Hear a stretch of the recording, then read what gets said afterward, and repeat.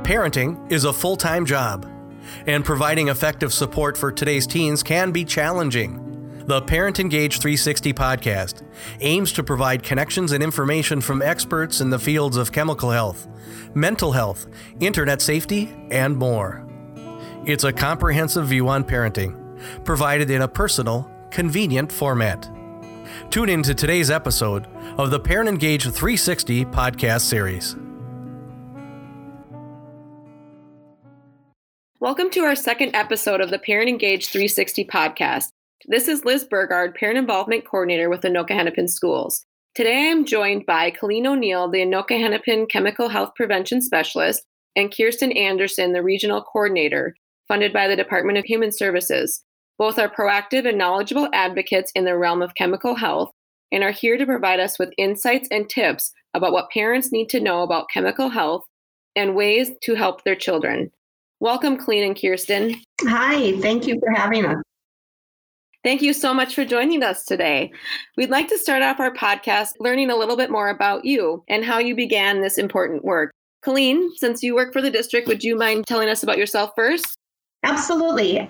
I'm Colleen O'Neill, and I am a licensed alcohol and drug counselor. And prior to joining Anoka Hennepin School District this past school year, I did work in District 833, providing chemical health services directly to those students in South Washington County. So I am extremely excited to take that knowledge and my experience and passion and bring it to Anoka Hennepin students and families. Thanks, Colleen. Sounds like you have some really great experience to share with us today. Kirsten, would you mind telling us a little bit about your work? Yeah, sure. So I got my MPH about 2.5 years ago from the University of Wisconsin-La Crosse, and I am now a Regional Alcohol, Tobacco, and Other Drugs Prevention Coordinator, funded through the Department of Human Services Behavioral Health Division. I'm on a team that covers the whole state, but I focus on the 7-county metro area. And as a team, we provide free support services to communities, organizations, and individuals that focus on addressing the root causes of substance misuse behaviors. I really appreciate having the Anoka Hennepin perspective and also the statewide perspective, especially what's going on in the 7 counties around chemical health use. And I know that the two of you work close on the work that you do together. So thank you for being here again today. To start off our podcast, Kirsten, would you mind telling our listeners a little bit about the current chemical health trends that are occurring among our youth? Yeah, sure. So in Minnesota, we have a student survey that is conducted every 3 years in grades 5, 8th, 9th, and 11th. And in 2019, the state participation rate was 81% of student enrollment. The state reported data shows that vape and e-cigarette use is the most used substance. And then next was alcohol use, then marijuana use, then binge drinking, then prescription drug use. According to the 2019 student survey, 1 in 4 Minnesota 11th graders reported using an e-cigarette in the last 30 days. And that shows a 54% increase from the last student survey in 2016. So that's saying that there is definitely the largest jump in vaping and e-cigarette use over all other substances, which is also shown in the Anoka Hennepin student survey data. So in Anoka Hennepin, 8th, 9th, and 11th graders, the use rates for 2019 Minnesota student survey show that e-cigarettes are the most used at 8.8%, and then followed by marijuana and alcohol. So the overall message there is that most students are choosing to not use any substances in your district, which is awesome. That is really good information to know, because I know the perception oftentimes is that all students or a lot of students or my peers are using. Colleen, is that what you're hearing when you're working in schools? Yeah, absolutely. That is definitely what I see and what I hear and what students share with me. So one of the first things is just listening to what they say and what they report. And if they do bring it to my attention that they believe everybody is using, I definitely refer to the Minnesota Student Survey. And I also talk about being mindful of people beyond your circle and really look around you and broaden that perception, not just on the few people around you, but look at the entire school that you attend overall and recognize that data does show by quite a bit that most students are not using. So we do a lot of talk around that anytime I have the opportunity. So knowing that you have the conversations with students and parents are the audience that may be listening to this podcast, can you give us some signs that parents should be looking for and how they could differentiate if there's a mental health or a chemical health concern with their child? Sure. The similarities of signs of students having challenges or issues between mental health and substance use are very, very similar. So I think the first thing is, as Sue had mentioned in the prior podcast, to really go with your gut. As a parent, listen to that. And if you really start noticing some differences, even slight differences, start learning and figuring out how to have that conversation and ask that question or those questions to your student, mostly because they are so intertwined. And so we can't assume that it is caused by maybe a pre-existing condition of anxiety or depression or even ADHD. We can't forget that a lot of those feelings and the way that students behave are similar to mental health when they are actually using and might have a substance use or misuse challenge. Yeah, thank you for sharing that information with us. And Kirsten, kind of along those same lines, if parents are concerned, are there precautions that they can take, or are there risk factors that they should be watching in for? Yeah, so a risk factor is a characteristic that is associated with a higher likelihood of negative outcomes. And one hidden risk factor is misperceptions. So Anoka Hennepin students for the 8th, 9th, and 11th grade students perceive that 64% of their peers are using e-cigarettes. So if you remember when I was stating what the actual use was, that was 8.8% of actual use. That's a huge gap. And the gaps were present as well for the other substances of marijuana and alcohol. So just having that conversation with their students on what the actual use rate is with their peers and what they're perceiving and clearing that up. If you have that conversation and make sure they know what the actual use rate is, that turns into a protective factor when they know that most aren't using. As all of us know that right now we have a pandemic going on, have you noticed any change or any impact on youth and substance abuse? And have any new trends been discovered or things that have been noticed based on what is going on in our current society? That's a great question. We all know what the challenges have been with distance learning.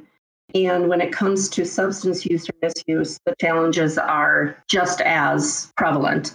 Sadly, without being able to meet with students face to face, it has been, difficult to connect with students and to make sure that they're aware of the supports that we offer in the district or those supports that are offered in the community.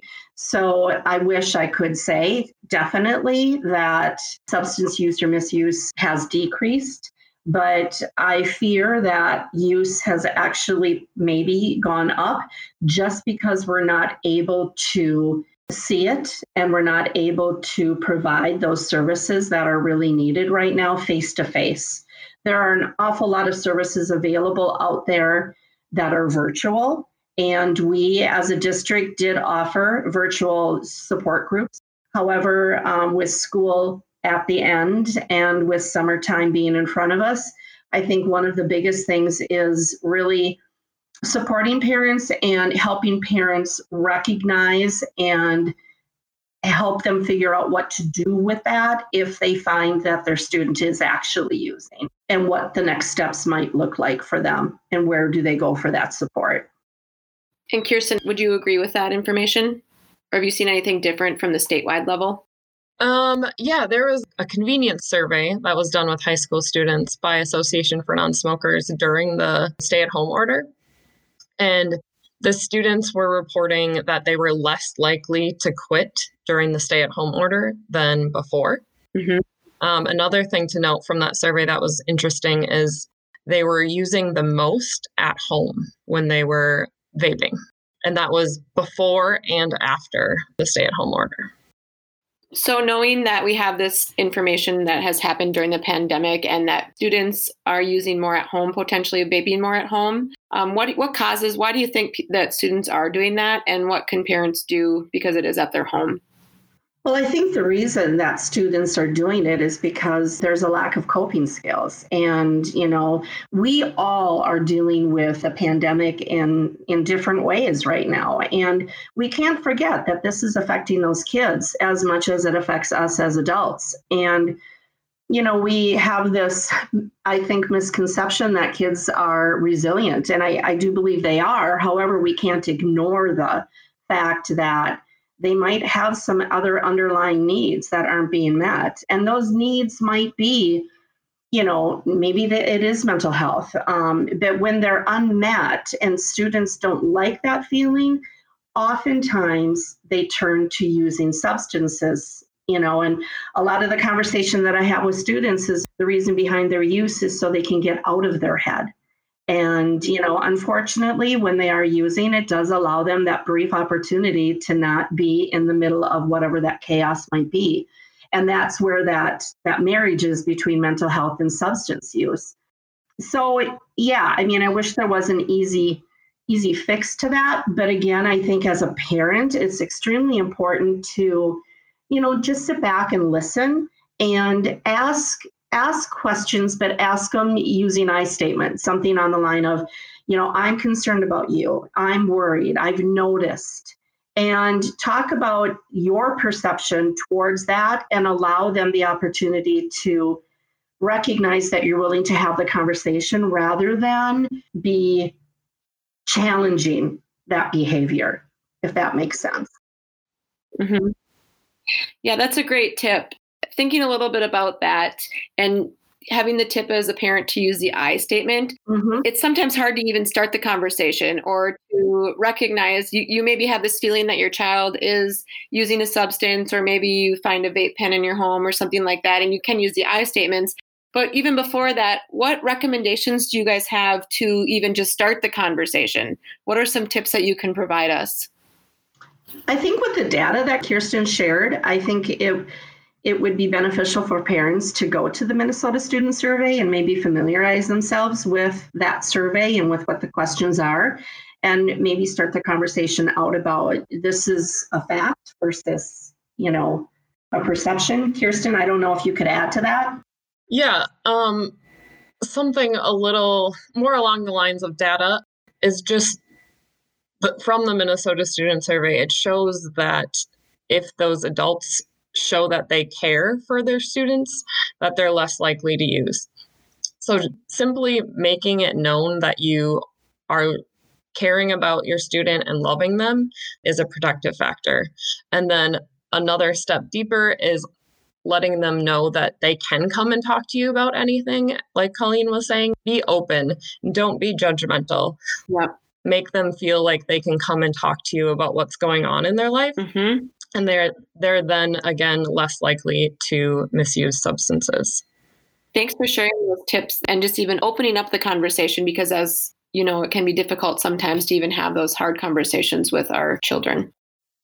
Well, and I think we have to remember, too, that even though we're the parent, we don't always have the answer, right, and we don't always know. And so I think sometimes even leading out with that as a beginning point with our student is just saying, hey, teach me, tell me what those challenges look like for you, for your friends in the school setting. And that way you are more on an even playing field rather than coming at them from top down.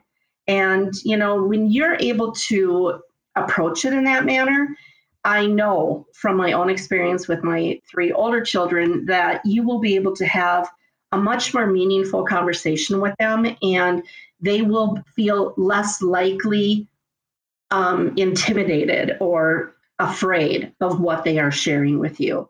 So I think that's important to note as well. Yeah, very important. And then I would also add to educate yourself on all the things that are changing, like e-cigarettes and vaping. They're changing every year. And staying on top of that is hard, but there are resources and sites out there that you can go to and educate yourself pretty quickly.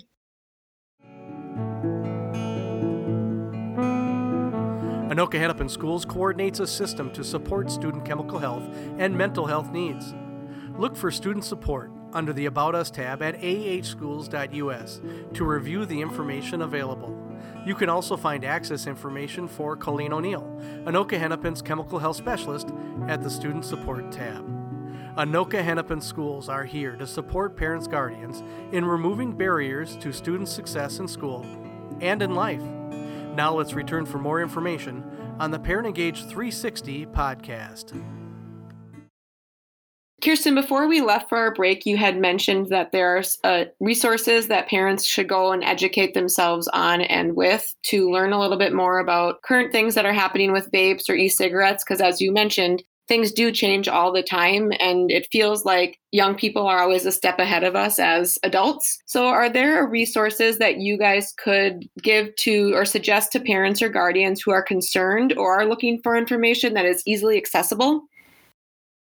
Yeah, I would say for all over substance use, Minnesota Department of Health is a great source, and they can type in the search bar what they're looking for and resources will pop up, and they'll keep that up to date.